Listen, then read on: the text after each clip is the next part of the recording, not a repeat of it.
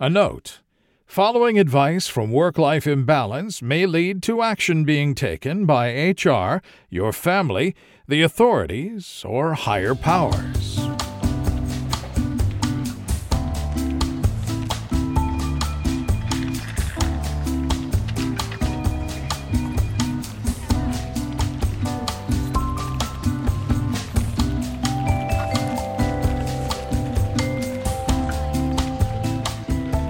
Welcome to Work-Life Imbalance, an advice show focusing on workplace and lifestyle issues.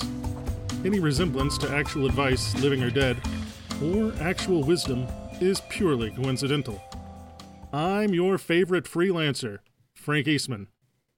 And I'm your lovable office companion, Derek Lewis.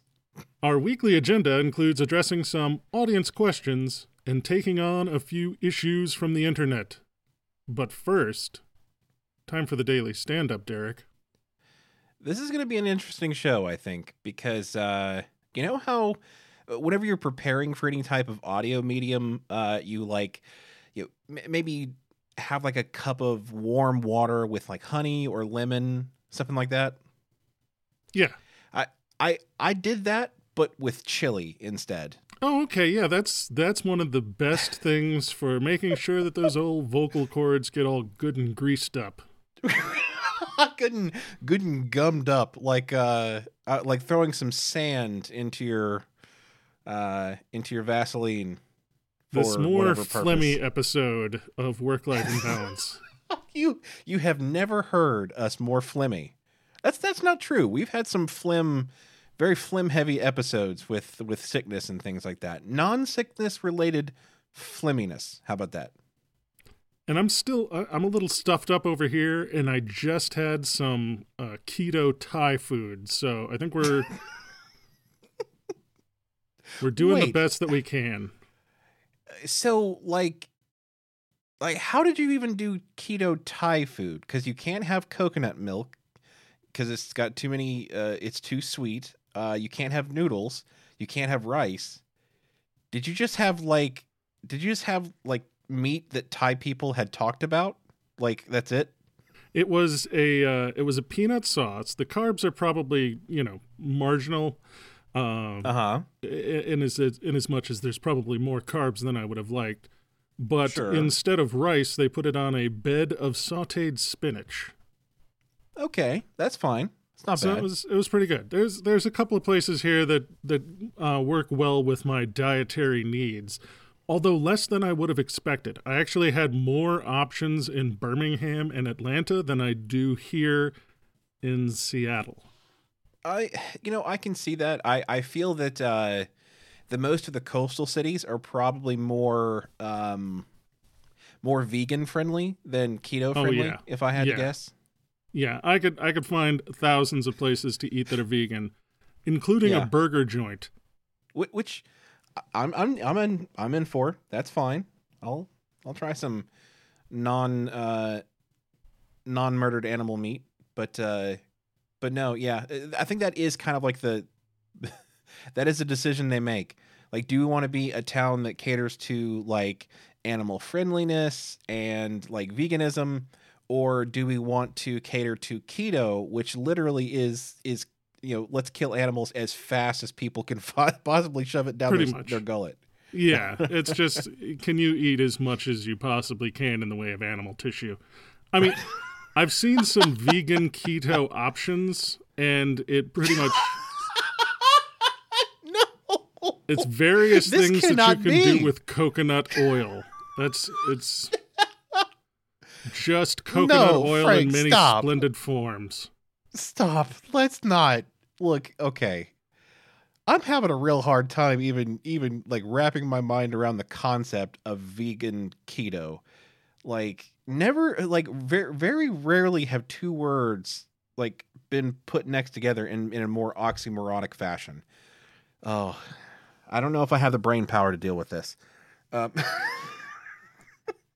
Just gonna lick a coconut. That's all you've got left to you. Just lick a coconut and pray for sustenance some other way. What'd you have for the daily stand-up? Well, today I was going to finish out talking about my trip to Seattle. Uh-huh. Okay. See- Because I guess we hadn't actually made it too much further than the wall drugstore that Yep. that was threatening to suck you in and keep you in its orbit for all eternity, but you broke out. That's good.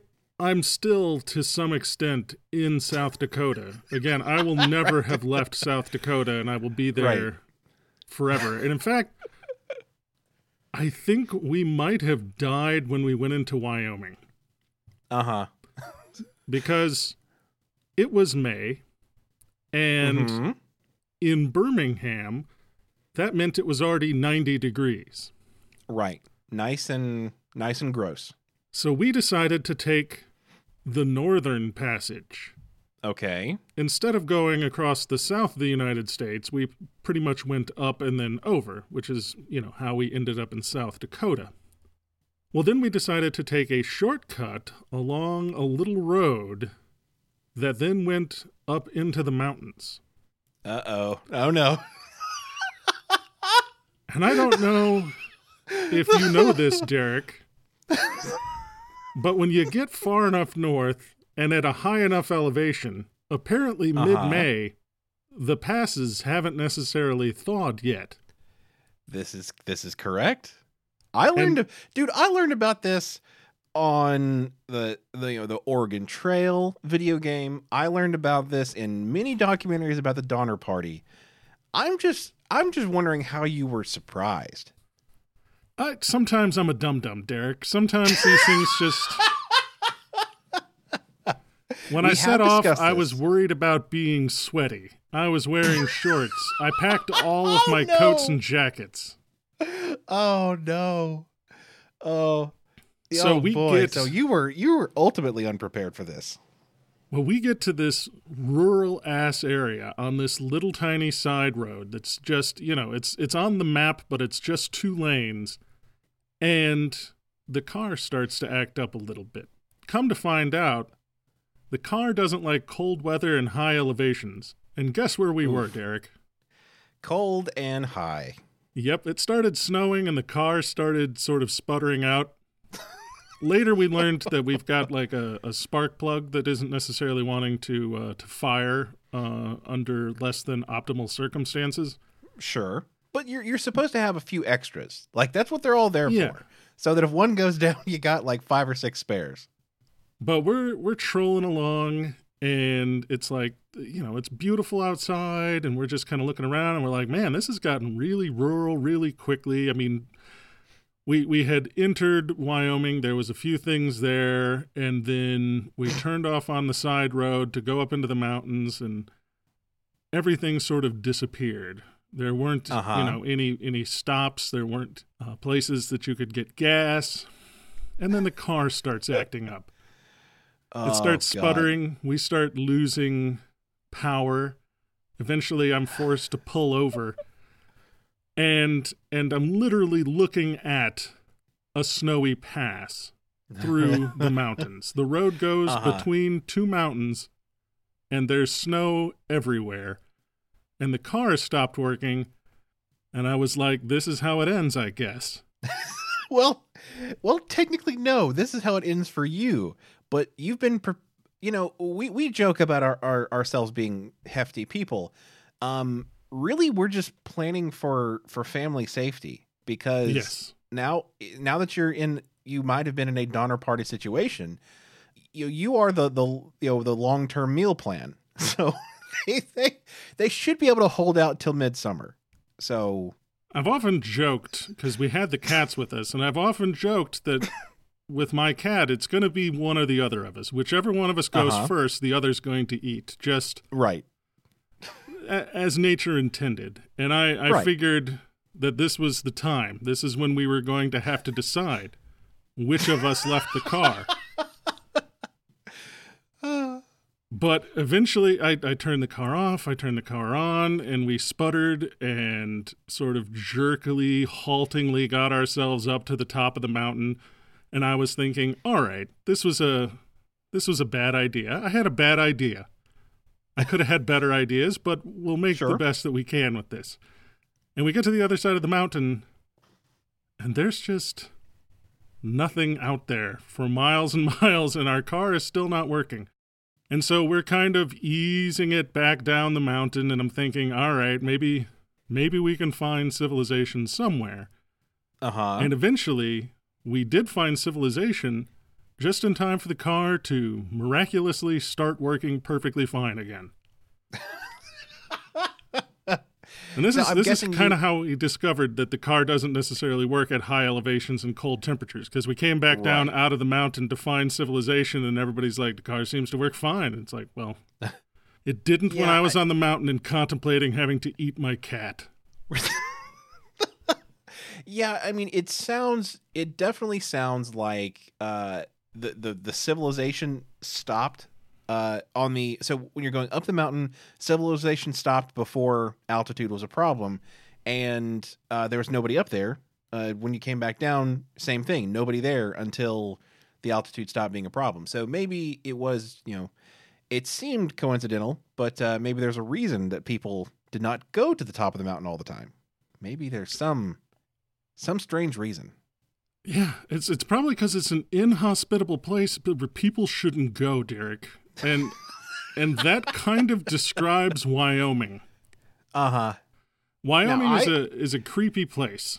There's a lot of land and not a lot of people in Wyoming. I joked about South Dakota, but I didn't really know about South Dakota. I did live in Wyoming for a year and a half when I was a kid. So I remember driving for hours, and whenever you're in Idaho or Kentucky or Missouri, you get miles and miles of nothing but flat and corn, and that's all you get. Cornfields and power lines. That's the majority of the plains states. But then when you get out to Wyoming, you can drive for hours and see nothing but just white snow and a little bit of muddy tracks along the road, but that's it. You just go and hope that you got enough gas. That's it. Eventually we got to Montana. So I'm looking up, I'm going to Google a map of the United States because my geography is not very strong. So I want to follow along with this journey so far. All right, so I've got a map of the United States. So we went from Alabama, skipped a few states that we don't care about, that aren't very funny, went to South Dakota, Wyoming, and now we are in Montana.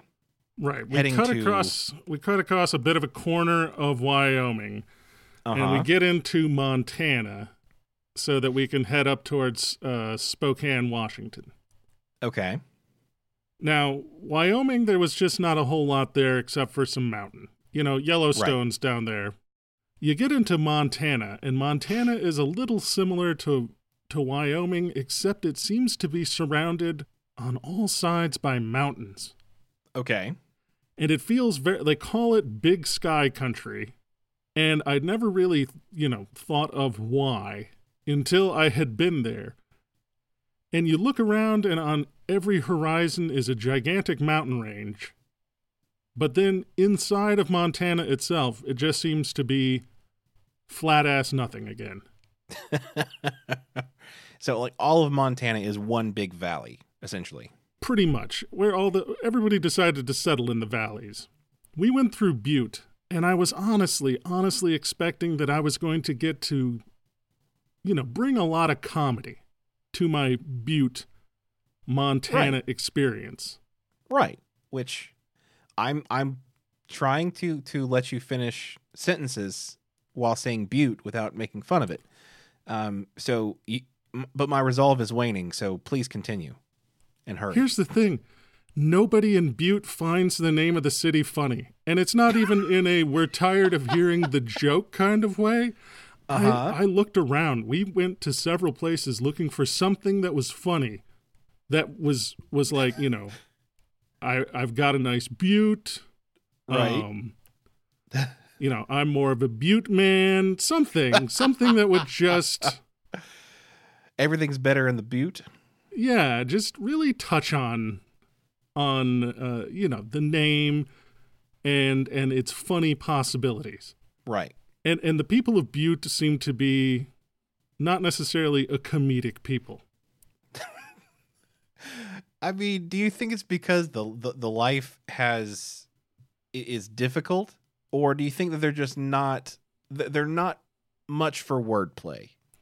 I think there's just not much for wordplay in Butte, Montana. They seem to be a hardy and hardworking people who don't have time for nonsense, like making fun of the fact that their city looks like the word butt.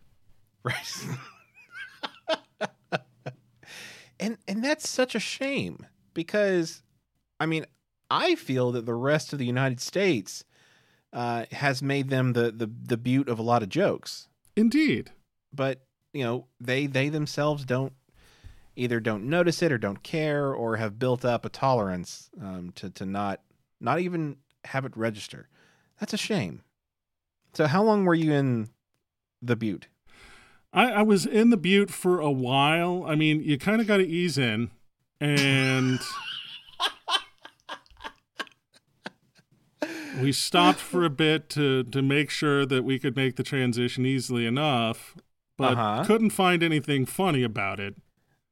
And eventually we had to pull out.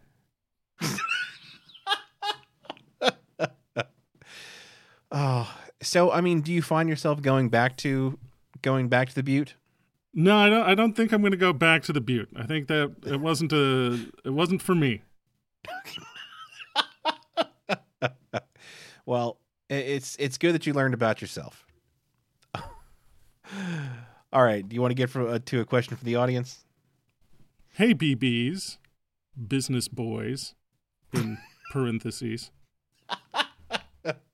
I work in an IT group with a number of other network professionals and generally enjoy the people I work with. However, there is a concerning trend going on with one of my coworkers who has worked for the company for over 10 years. He has begun adding monitors to his battle station, as he calls it. It started with going from 2 to 3 monitors, which was understandable, but he just keeps going. He's currently up to 6 monitors and is discussing with management the need to add more. He has run out of desk space, so the next row of monitors will be mounted above the others on these strange, expensive stands that look like they are straight out of a sci-fi movie. I've asked him casually what he needs all those monitors for, to which he responds, "You can never have too many dashboards." I'm concerned for his mental health, but also for his physical safety. A collapse of a structure that size could easily crush him, and that would certainly negatively affect our deadlines. Monitoring madness in Middleton. So it seems Triple M didn't ask a question, or she didn't ask a question. Is it what do I do about this person, or how do I prepare for the inevitable disaster? I mean, I think it has to be both, because I mean, once somebody has set upon this slippery slope of like monitor expansion, it is going to be difficult to talk them out of it. So I think they do have to have that contingency plan in place for the ultimate. I mean, the ultimate outcome of this person being crushed underneath the weight of their mountain of monitors. Is there any way that we can prevent this? I mean, is there a structure that we can build that will be resilient enough? I don't know. I mean, I think that we do have materials on Earth that could construct some sort of structure to hold that many monitors, but I'm just concerned that you don't normally get those from Amazon. Like I am concerned that they may be going for cost benefit or cost efficiency rather than like pure construction strength. I mean, I imagine that you would have to get into mechanical engineering or structural engineering to understand the best structure. But I mean, what if this person like goes so far as to construct a literal like globe of a sphere of monitors, to where one monitor has like a little a little knob on it that operates as a door handle to let him out of the sphere, but it's basically like, I guess, like a hamster ball of monitors. I think I've seen this, Derek, and I realize now that Darth Vader was trying to get his Netflix and chill on when he was disturbed, and they had to lift up half the globe of monitors and put his hat back on so that he could get out. That could explain some things. And maybe that's where this guy, maybe this person is heading in the Darth Vader direction. Like, eventually he wants to get encased completely in monitors, not out of any need for additional dashboards, but so that he can become some sort of supervillain. I mean, that's not a bad thought. And I mean, it does seem to be like, I think any amount of like unnecessary excess of pretty much anything, whether it be, seizing power from, government agencies, or excess like body hair, or excess strength, or excess, X-ray vision, or anything like that. Anything to excess, I think can a supervillain make. So I think it's kind of what we're getting. How much is just enough X-ray vision, Derek? That's a question that immediately was raised by your statement. Not to interrupt, but I need to know, how much is the right amount of X-ray vision? Okay, so let me rephrase. Maybe it wasn't the X-ray vision, because I don't think, I guess there's not really like amounts of X-ray vision. I think I meant more like laser vision, like the ability to emit lasers. Like emitting small lasers, like you probably couldn't conquer a planet, but like if your laser vision could like slice through planets, I think you could be pretty convincing to the UN of why you should lead the world now. That, I think that was my point. I'm sorry. I didn't mean to misstate X-ray vision. I understand that's an important distinction. But yeah, so anything in excess, I think the monitors, it could lead to a supervillain situation. My only question is, once he is permanently encased in his hamster ball of monitors, is he really a threat to anybody? Like, what would his powers be? I think with that many monitors, he would be able to have a dashboard for everything. Literally everything. He would know all. So, okay, so his multiple monitors are giving him, some form of omniscience, which, I could see that being a superpower. What's the room in X-Men that does that? Xavier has that big room that, essentially this may be what he's trying to create. Something that can magnify his weak psychic abilities so that he can reach out and touch everyone. Well, okay, so maybe less that. Maybe this is the low budget version of, like, if I can't psychically link with everybody, I'll at least be able to check on CPU usage for most of the computers on the planet. Right. I'll know when RAM use spikes. I'll know when we're using too many cores on stock market computers. Something's going on.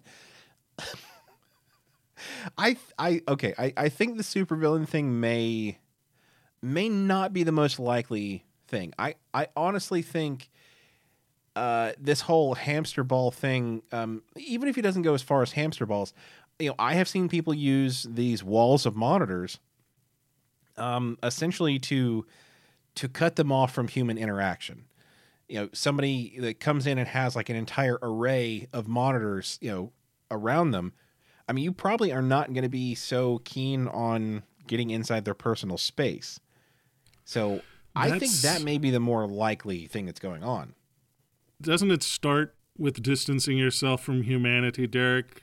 You no longer can connect with normal people who don't know exactly how much hard disk space is left on all the computers in the planet simultaneously. So you're saying you that this can't is just see their simple human issues, and that's when you become Monitor, seer of all. Okay, all right. I'm back in the supervillain camp. Monitor. Okay, well, if we're leaning into it, who would be the superhero to try to defeat Monitor? A guy Maybe with something some scissors. or really any sharp object. Monitors are very notoriously bad against any sharp corner. Maybe something to do with privacy. I don't know. That in this day and age, it seems a little bit rote to have somebody be a privacy superhero. Iron filings, man. He just walks around and he's got like a cloud of iron filings around him, like Pigpen has dirt. Uh-huh. And he gets too close to the monitors and I do still feel that my argument that somebody with like a particularly pointy rock could get in there and just fuck it up the same. Maybe just saying. Ads man. Wielder of the most primitive axe. We've talked about what he may become. Is there any way if they can find some particularly sharp rocks and don't care about their job, or can develop some other superpower to make all the monitors stop working at once? I mean, I guess unplugging would be fine, but if they can't stop it, if they can't stop what's going to happen, what happens when this person finally meets their demise? Whether through a monitor falling incident or the superhero overtakes them. I mean, I think it depends on how far they've managed to get in their hamster ball of monitors. Like, if they've gotten completely hamster balled and there's no entrance or exit. Uh-huh. I think this is a situation in which we're going to have to take out a wall and just kind of roll the mass outside and have it taken away. Right, which, I mean, that's like fine. Like that's dealing with like the physical fallout of the catastrophe. I'm talking about what this person is really concerned about, which was the increase in their workload that comes from this person being crushed. Oh, I mean, the only response then is that they're going to have to take up the slack on dashboards. Yep. And they will become the next Monitor. It's a curse, really. It's once you've seen the data that you can get from the dashboards, you are inevitably drawn to adding more and more monitors to your own personal rig until we're all encapsulated. This is dangerous. But I think you're right. As soon as I finished talking, I realized what the outcome was going to be. So we know that after this person is crushed, they become the next Monitor. So one of two things: how do they break the cycle, or how do they effectively become Monitor to keep themselves from being crushed? Because we're all about solutions here. Workable solutions come out of this podcast, as is our mantra. I think part of it is, like, I've seen more and more curved screens in the monitor biz lately, and I think those will help you be more efficient in your encasement, because it's less trying to form a globe out of flat panels and more there's already a curvature. That's a good point. They did make a point of saying... continue that curvature. Right. They did make a point of saying that the person had been there for like 10 years.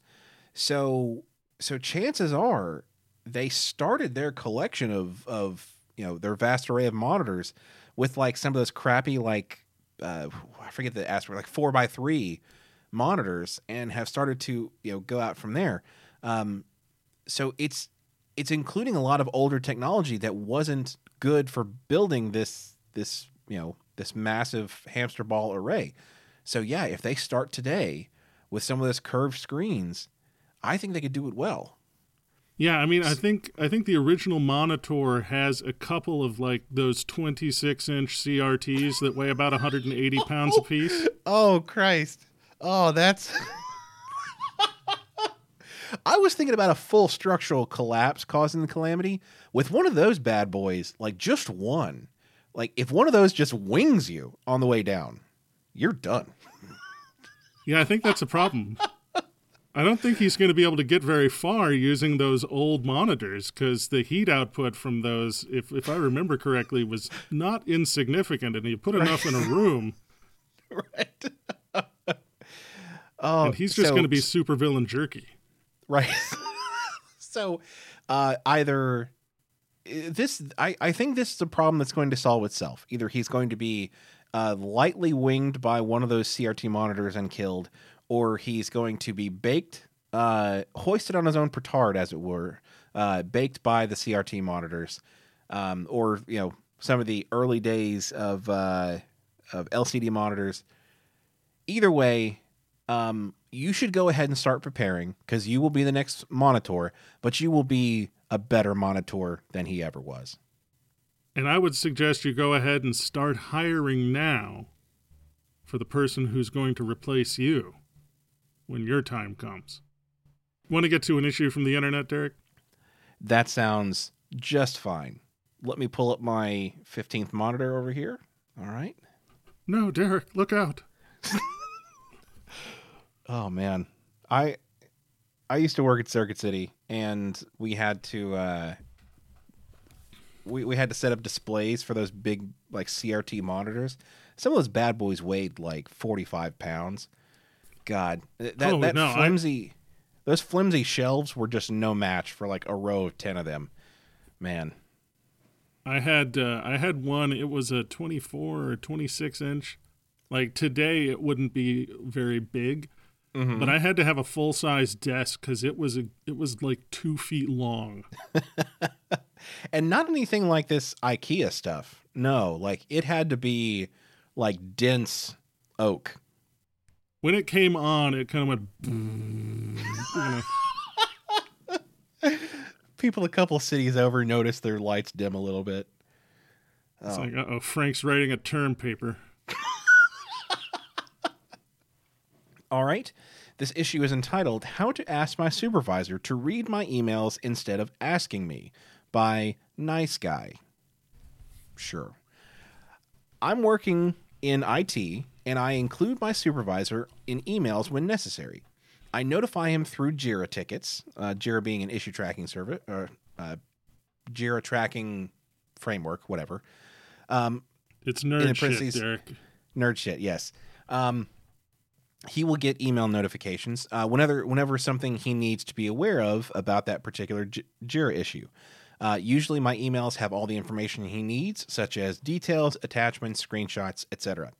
He sits next to me, and he always asks me things like what happened to that issue, and expects me to give him a 5 to 10 minute detailed explanation every single time he asks.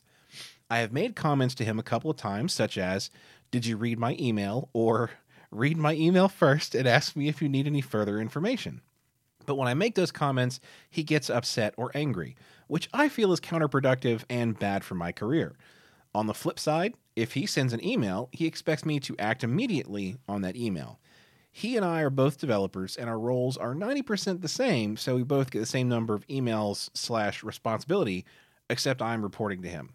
He is not managing a big team, but only 2 people, including me. How can I ask him to read emails without spoiling my career? Because there's nothing a boss loves more than being asked or being told, read my email first and ask me if you need further information. Yeah, that goes over really well. I know that when I've confronted any of my supervisors with, "Hey, why don't you do some other sort of work?" they have responded with, "That sounds great. I'd love to take on additional work." Right. Yeah, so not even specifically the monotony of email, but asking them to do any additional work is a bad time. I get where this person is coming from. In a small way, especially for a small time supervisor that doesn't have hundreds of emails a day coming into them. If you email the person that's supposed to be making decisions and they don't read the email, they come to you asking for information, that's wasting the time that you spent typing up that email and wasting the time for that conversation. One of those two is wasted. So I get the frustration because you don't want to have to say the same things over and over and over. And typically, like for me, if I sent an email, I probably spent 15 minutes minimum crafting it. Even like a 2-sentence email, I'm going to just ruminate and obsess, and I'm going to craft that email until there is no life left, only perfection. And for somebody to not read an email that I sent, it does feel bad. I think we've got two paths forward here. Uh-huh. The supervisor is the supervisor, and there's not a whole lot we can do there, although we could get into that. If he doesn't want to read email, he's not going to read email. So the simplest solution to this is to stop sending email. But I think that's a sucker's bet. What you want to do is you now know that you can write anything in the email. And he's not going to read it. Sure. He's going to come to you, so you now have the opportunity to create two completely different narratives. One for posterity and one for right now. Oh. So you can put into email all about how he had agreed to everything that you want to do, and he's not going to disagree with you in the moment. He's going to come and he's going to ask you about things. You'll have a conversation and a discussion. Then you can go do whatever the fuck you want. And when it comes back on you, you can just say, well, it was in the email. We agreed on it. And then he's got to go back and read the email and go, huh.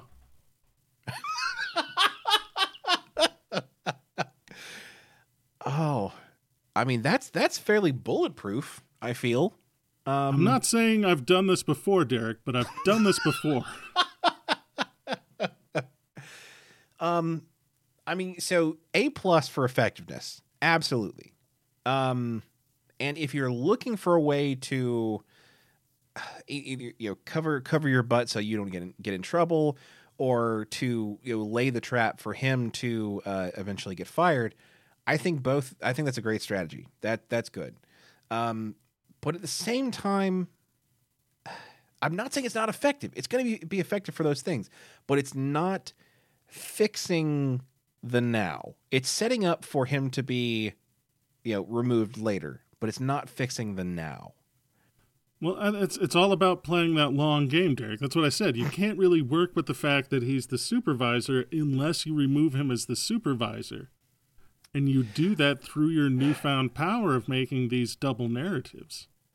I mean, I see that. I think you're right, because then and you could get silly with it too. Like if you I do like putting things in emails very occasionally for people that don't actually read my emails. Something kind of nonsensical, just to see if anybody actually reads it. There have been a couple of times where people have been like, well, what did you mean by that? And I know they read my email. Some people just, I put that in there for months and nobody ever notices it.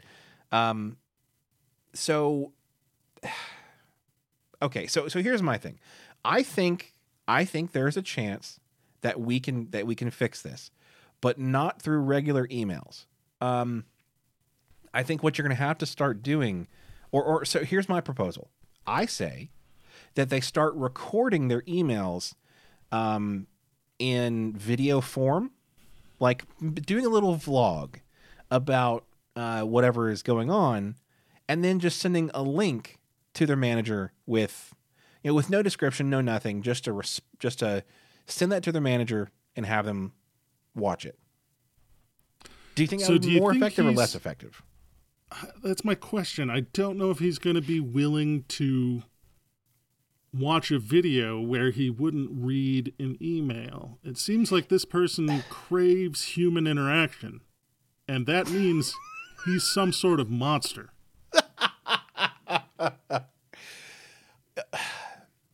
That makes sense. That really does, because not both parts of the argument make sense.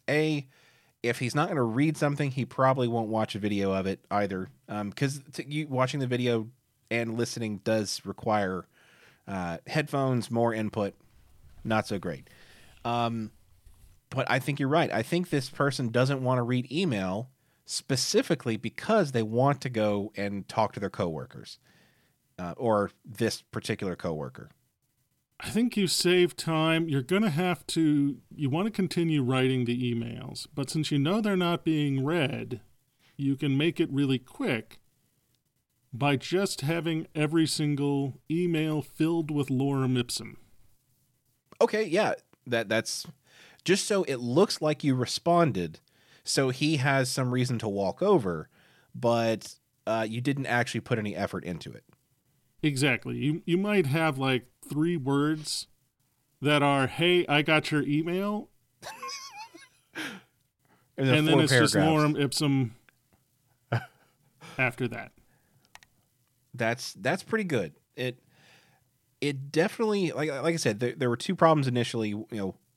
You kind of had to pick either one. Either you're wasting time with the emails or you're wasting time with the conversation. This fixes the first one. So you are, excuse me, yeah, the first one.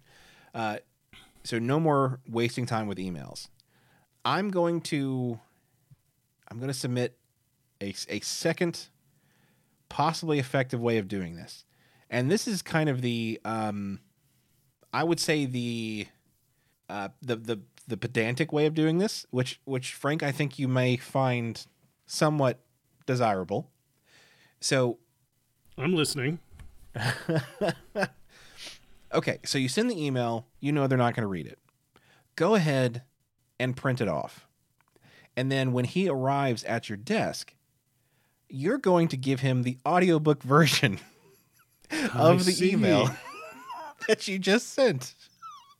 You present the email as a performance piece. Exactly. You start with the salutation. Uh-huh. Just, "Hey, John," and then you continue from there. I like this. I like it. You're saving time. You don't actually have to come up with any sort of conversation, and that was sort of in the same vein as where I was thinking, because I was thinking that if you've written the email and you want to save the energy, that instead of having the conversation, you just do the Ferris Bueller. Which would be, in this case, you're going to need a mannequin. And you're going to put the mannequin in your chair, and you're going to dress the mannequin up like you. And then when he comes over, he'll have a conversation with the mannequin. That's going to end up with you getting fired, I think. Well, I mean, not necessarily. I mean, if it's a convincing mannequin, I could see that. I would say that it would take a little bit of pre-planning, or like, you have to know your boss's pattern, so that like once you send the email, you know how much time you have to set up the mannequin. Because if he's like really quick about it, if like, you send him the email in like 30 seconds, he's at your desk, then, you really have to be very, very quick about setting it up. But if you've got like, I would say minimum of 15 minutes to set up this elaborate ruse. Does that sound fair? 15 minutes? I mean, I think that's a lot for the kind of manager that I've seen, where you send them an email and they immediately manage by walking around. I don't think you're going to have a lot of time. I think you're going to need to set up the mannequin, and then you're going to need to set up a complete secondary desk underneath your current desk. Okay. All right. So essentially you pre-set up the mannequin and the voices and the tape recorder and everything, and underneath your actual desk, you have this secondary desk that you use to then craft the email and send it. Exactly. That's where you're actually sitting doing the work. You've got the mannequin up top. You're a software developer. You can write a couple of routines that whenever he says something, your mannequin just goes, "Uh-huh. Sure. I can do that. We have machine learning. We have the power. We can do this. I understand. I'll make sure to do that. I'll put that on my to-do list." I honestly think this is the foolproof plan. And that can be used for a lot of things, not just for like getting out of things with your managers, but it can also handle the small talk with your coworkers. Anything where you don't want to have human interaction, I think you can set this up for. Now the only question is how do we make this a service and then make money off of this? Because I feel this is an untapped market. I mean, this is probably again one of those opportunities for Delegator, where we outsource it. Yeah, so we have Delegator, which is our application for the universal gig economy. Yes, this could be another service that we provide through Delegator. I think that's perfect. Want to hit an audience question? I am struggling to work constructively with one of the people at my office. He has an enormously outgoing personality and wants to talk to everyone constantly. It's not a problem where he doesn't get his work done, or even that I don't like him.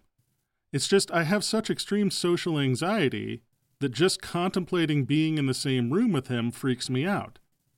I've started moving around, working from empty conference rooms, claiming to be in meetings, just to keep him from stopping by to chat every hour or so. Do I continue with my charade? Do I confront him about my desire to be talked to less? Will I sound like an asshole? Anxious in Alameda. The answer to the final question is yes. So we'll just go ahead and get that out there. I don't think that social norms of any sort allow you to be like, hey, can you stop talking to me because I don't want to talk to anybody. Yeah, there is nothing that will allow you to do that and get what you want, which is unfortunate. I know that seems to be a gap in the social construct, but it's not possible. You are stuck. And, whenever you say it like that, like, you feel bad about it because this person is, they're probably very kind, very outgoing, very personable. You're basically going to tell them to their face, you are too happy and it makes me upset. Is there any way to thread that needle though, Derek? I don't know. I mean, we're writing it off out of hand. That's my initial instinct, is that you can't tell somebody that you don't want to talk to them. But is there a way to tell somebody without hurting their feelings that you'd like for them to sit down and shut the fuck up? I mean, I know that you could probably have an adult conversation with them, but that requires a level of social or emotional intelligence that I do not have. It is dangerously close to conflict, which I do not handle well. So I don't know how to recommend something that would bridge the gap. Because I mean, we've talked about it before. Like, I don't want to make people upset or cause hurt feelings. So, like, I would be on the side of continuing the charade. Like, I mean, how would you handle it? Because I feel like this would be one of the things that you would not necessarily enjoy, a coworker that just sat next to you and talked all the time. Well, I mean, I moved to Seattle for a reason, Derek.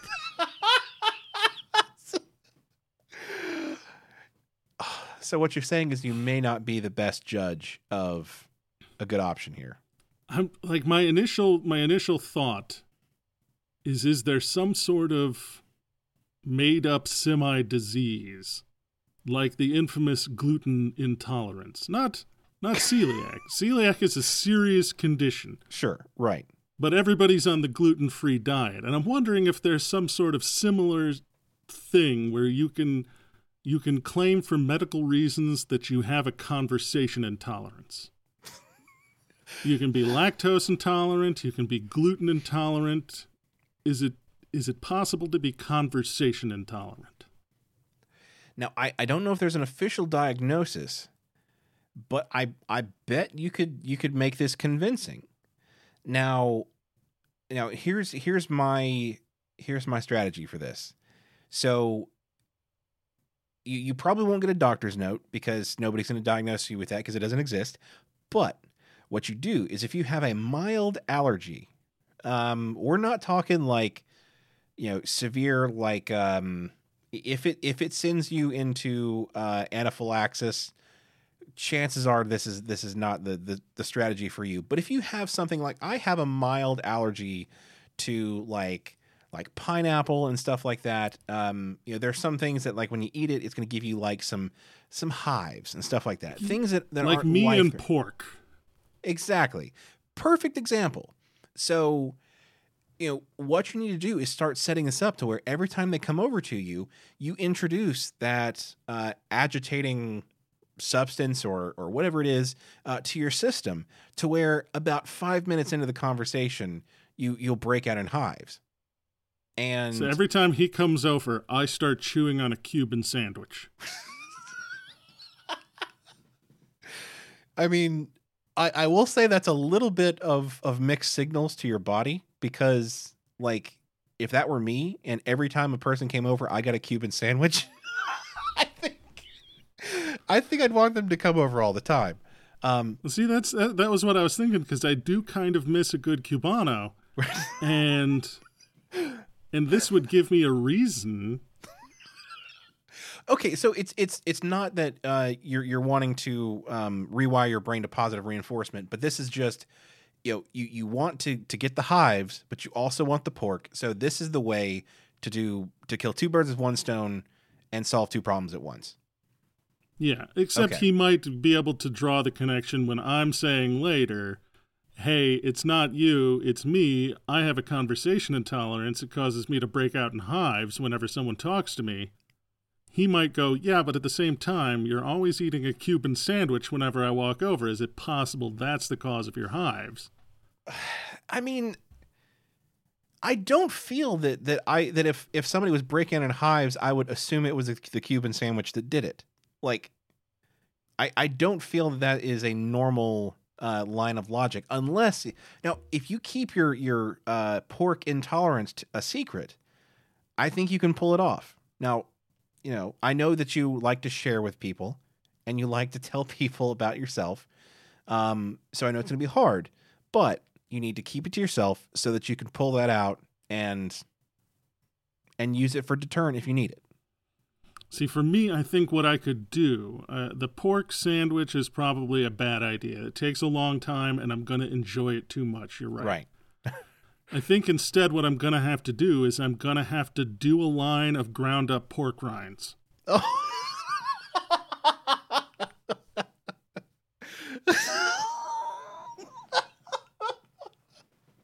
Just Scarface style. Just rolled up $100 bill. Just crush those chicharrones until they're a fine powder, and get them straight to the gourd. Yep.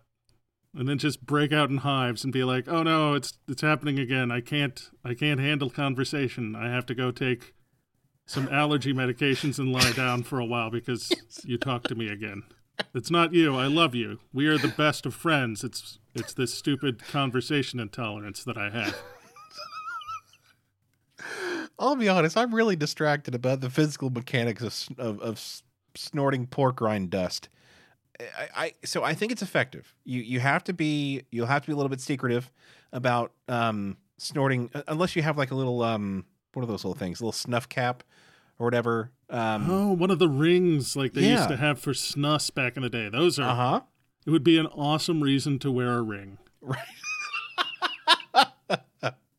I do worry that might be a conversation starter, which might make the problem a little bit worse to begin with.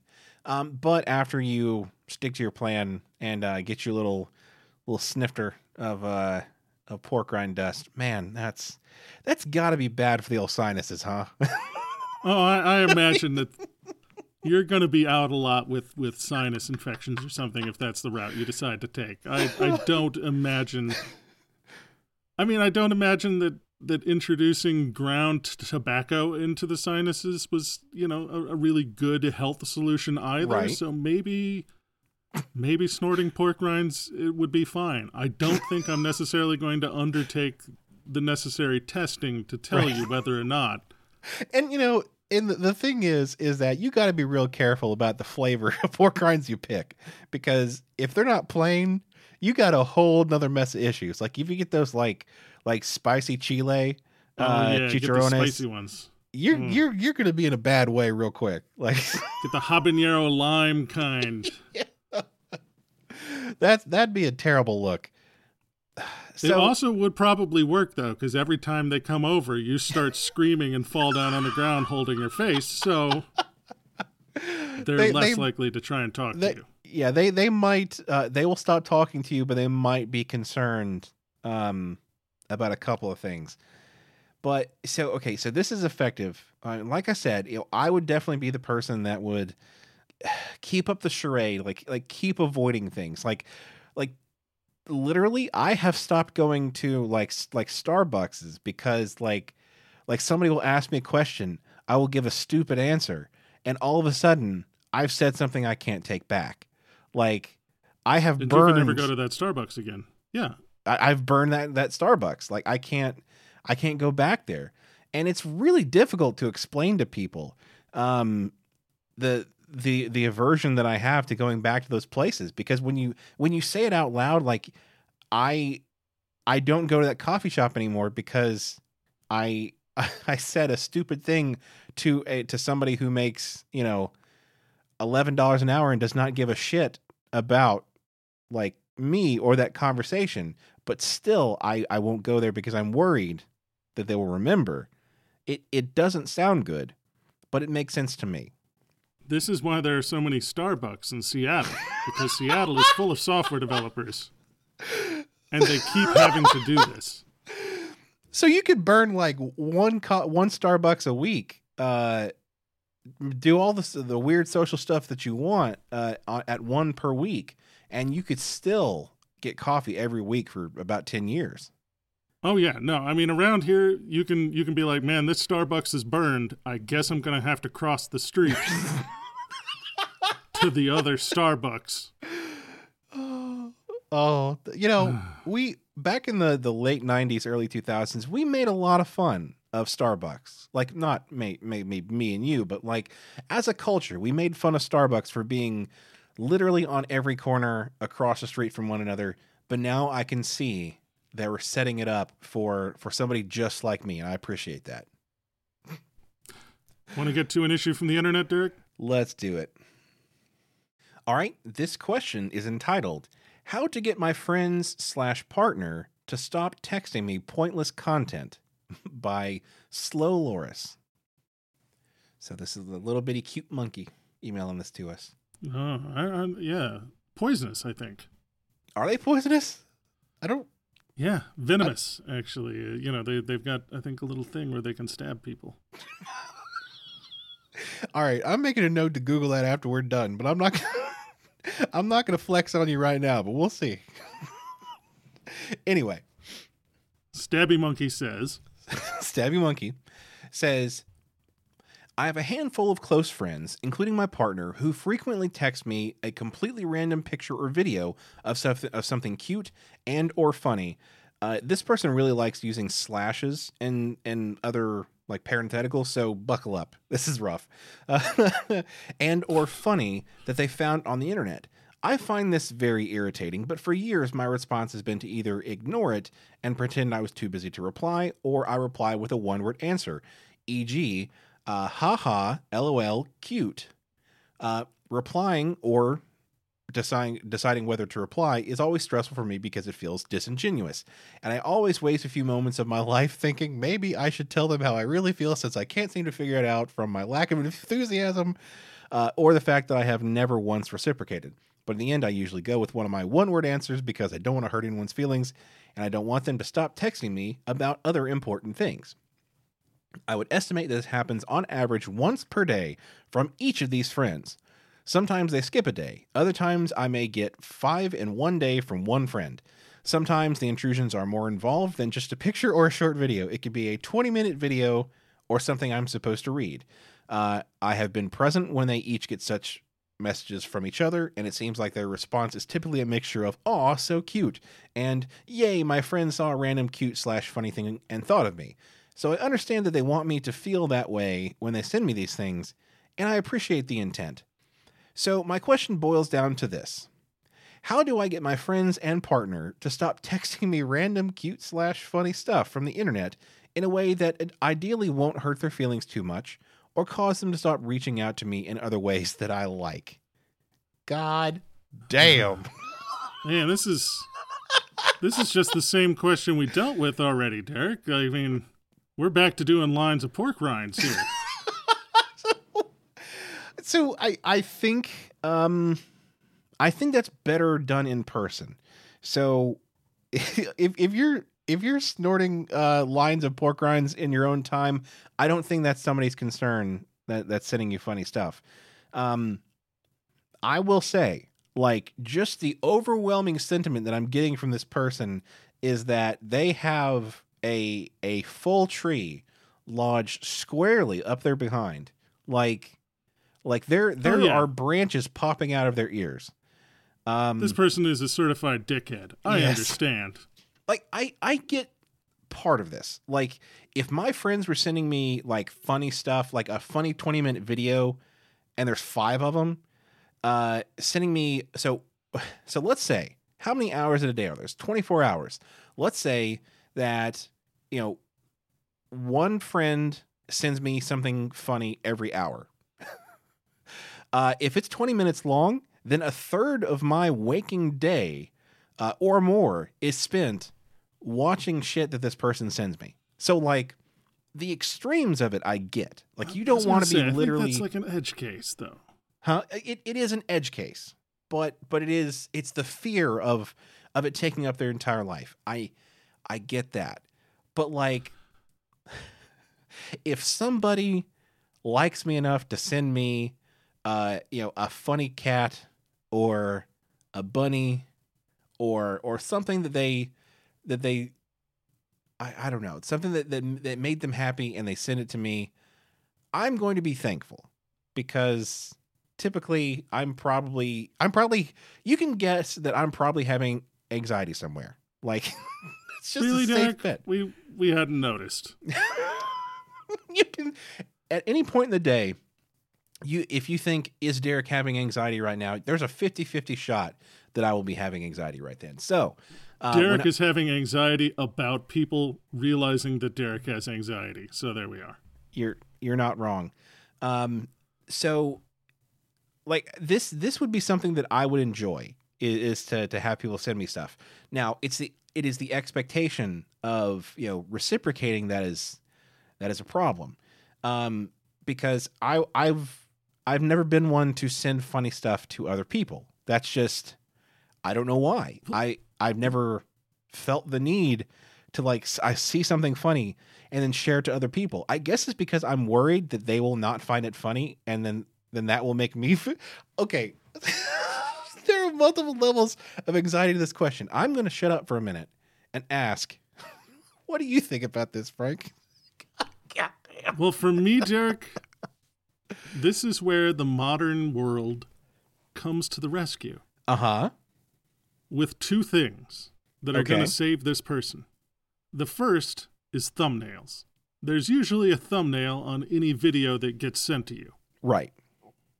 And it probably will show the title or maybe something that is going on in the video. It gives you a scant amount of information, but it gives you enough information. The second thing that's going to save them is emojis. Because that's all you got to do. You got to look at the thumbnail and then you respond with the appropriate emoji. If it's a friend and it's something good, you just give it the thumbs up. If it's a friend and they send you something and it's a cat video, you just send back, like, a cat head emoji and a thumbs up. Done. We're good. We didn't even have to watch the video. So, I think for 90% of cases, I think you are correct. But what about that one time that they send you a video where it's a picture of a cute cat and the title says, "You'll never believe what happens," and the cat dies in the video, and you send like a bunch of, like, laughing, crying emojis? Like, that seems like it would say something that you don't want it to say about you. I mean, then you're just going to have to stick with the narrative, Derek. You're going to have to double down. Because it'll solve 2 problems. One, they'll stop sending you cat videos because you're some kind of fucking monster. Oh. And 2, you'll probably have fewer friends. Right. Which isn't that what this person really wants? That's what it's all about. That's what this whole fucking podcast is about. It's how to lose friends and alienate people. I'm gonna write a book.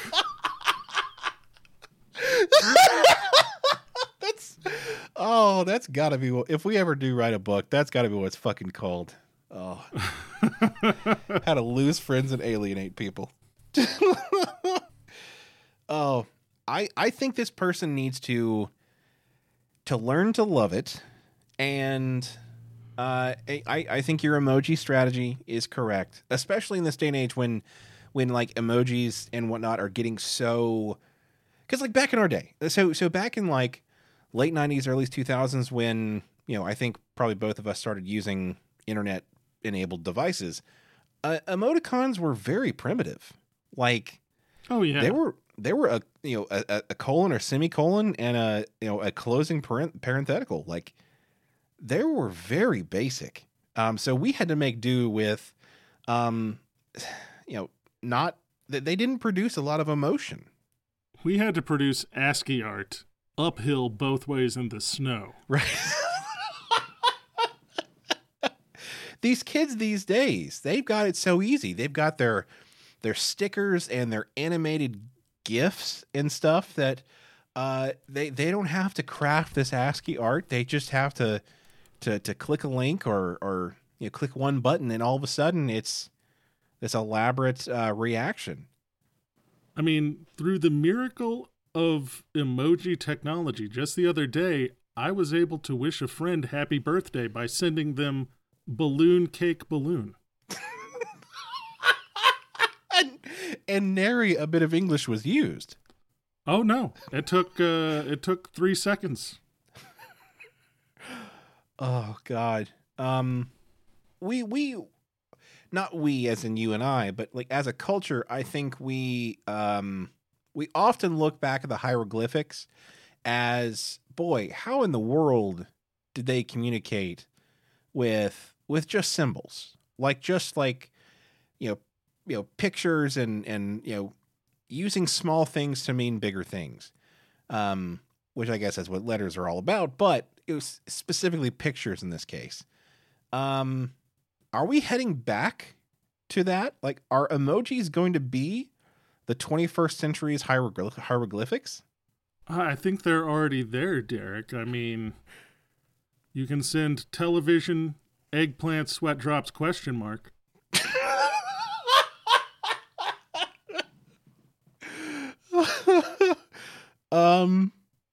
No need to type out Netflix and chill ? Right. See, I'm now concerned because I from the sidelines, like I saw this like emoji culture and stuff happening, and I didn't feel that it was an actual like threat to culture. I thought this was a flash in the pan that we were going to get over this. Like, this too shall pass. But I'm now concerned. This may be some sort of vision into the future. I have a lot of existential shit to worry about now. All I have to say, Derek, is ? Fist, clock face. I don't know what those mean. I'm scared. I'm scared and confused.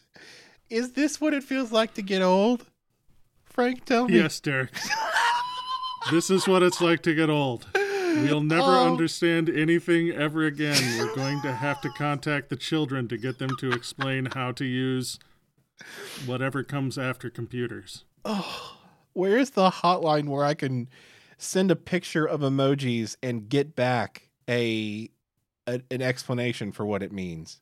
Like some sort of, it's basically a translation service. Like, where's the Google Translate for this? We've got Spanish to English. We've got Japanese to French. We've got all this. Where is the emoji to English translator? God. Man, I've got so much existential shit to worry about now. Let's punch the clock. I'm Oh, I'm in a state. Are you ready for that? Is that okay with you, Frank? Let's do it. Okay. All right. Before we go, please send us your questions. We had a lot of fun here this week, and we want to keep that fun going. So if you would, think about your life, your work, and imbalance, and send us not emojis. Do not send us emojis. Whatever you send must be 80% text for us to ask it as a question. Is that fair? Is that asking too much, Frank? I don't know. I'm willing to take on the challenge, Derek. I think if someone sent us a question completely composed in emojis, I would read it and attempt to answer it. Okay. All right. I retract my previous statement. For the next 6 weeks, we are opening a window of time in which you can send us an emoji-laden question, and we will attempt to we will butcher it, but we will attempt to answer it. You can send those to questions@wlicast.com. If you want to help support the show, you can go to patreon.com/WLIcast and become a patron. You'll get some cool swag to show off your WLI pride. Also, check out our website at WLIcast.com, where you will find links to our social media and our merch store. And there is nothing better for growing our audience than word of mouth. So that means if you like the show, share us with people you know and tell them all about us. Tell them that we're keeping it 100. God damn it. This has been the Work-Life Imbalance Podcast. I'm Frank Eastman. I'm Derek Lewis. And with that, I think we're going to have to transfer you. I'm gonna have nightmares about emoticons now, or emojis. I think they make an emoji movie. They did. We've reached the end, Derek.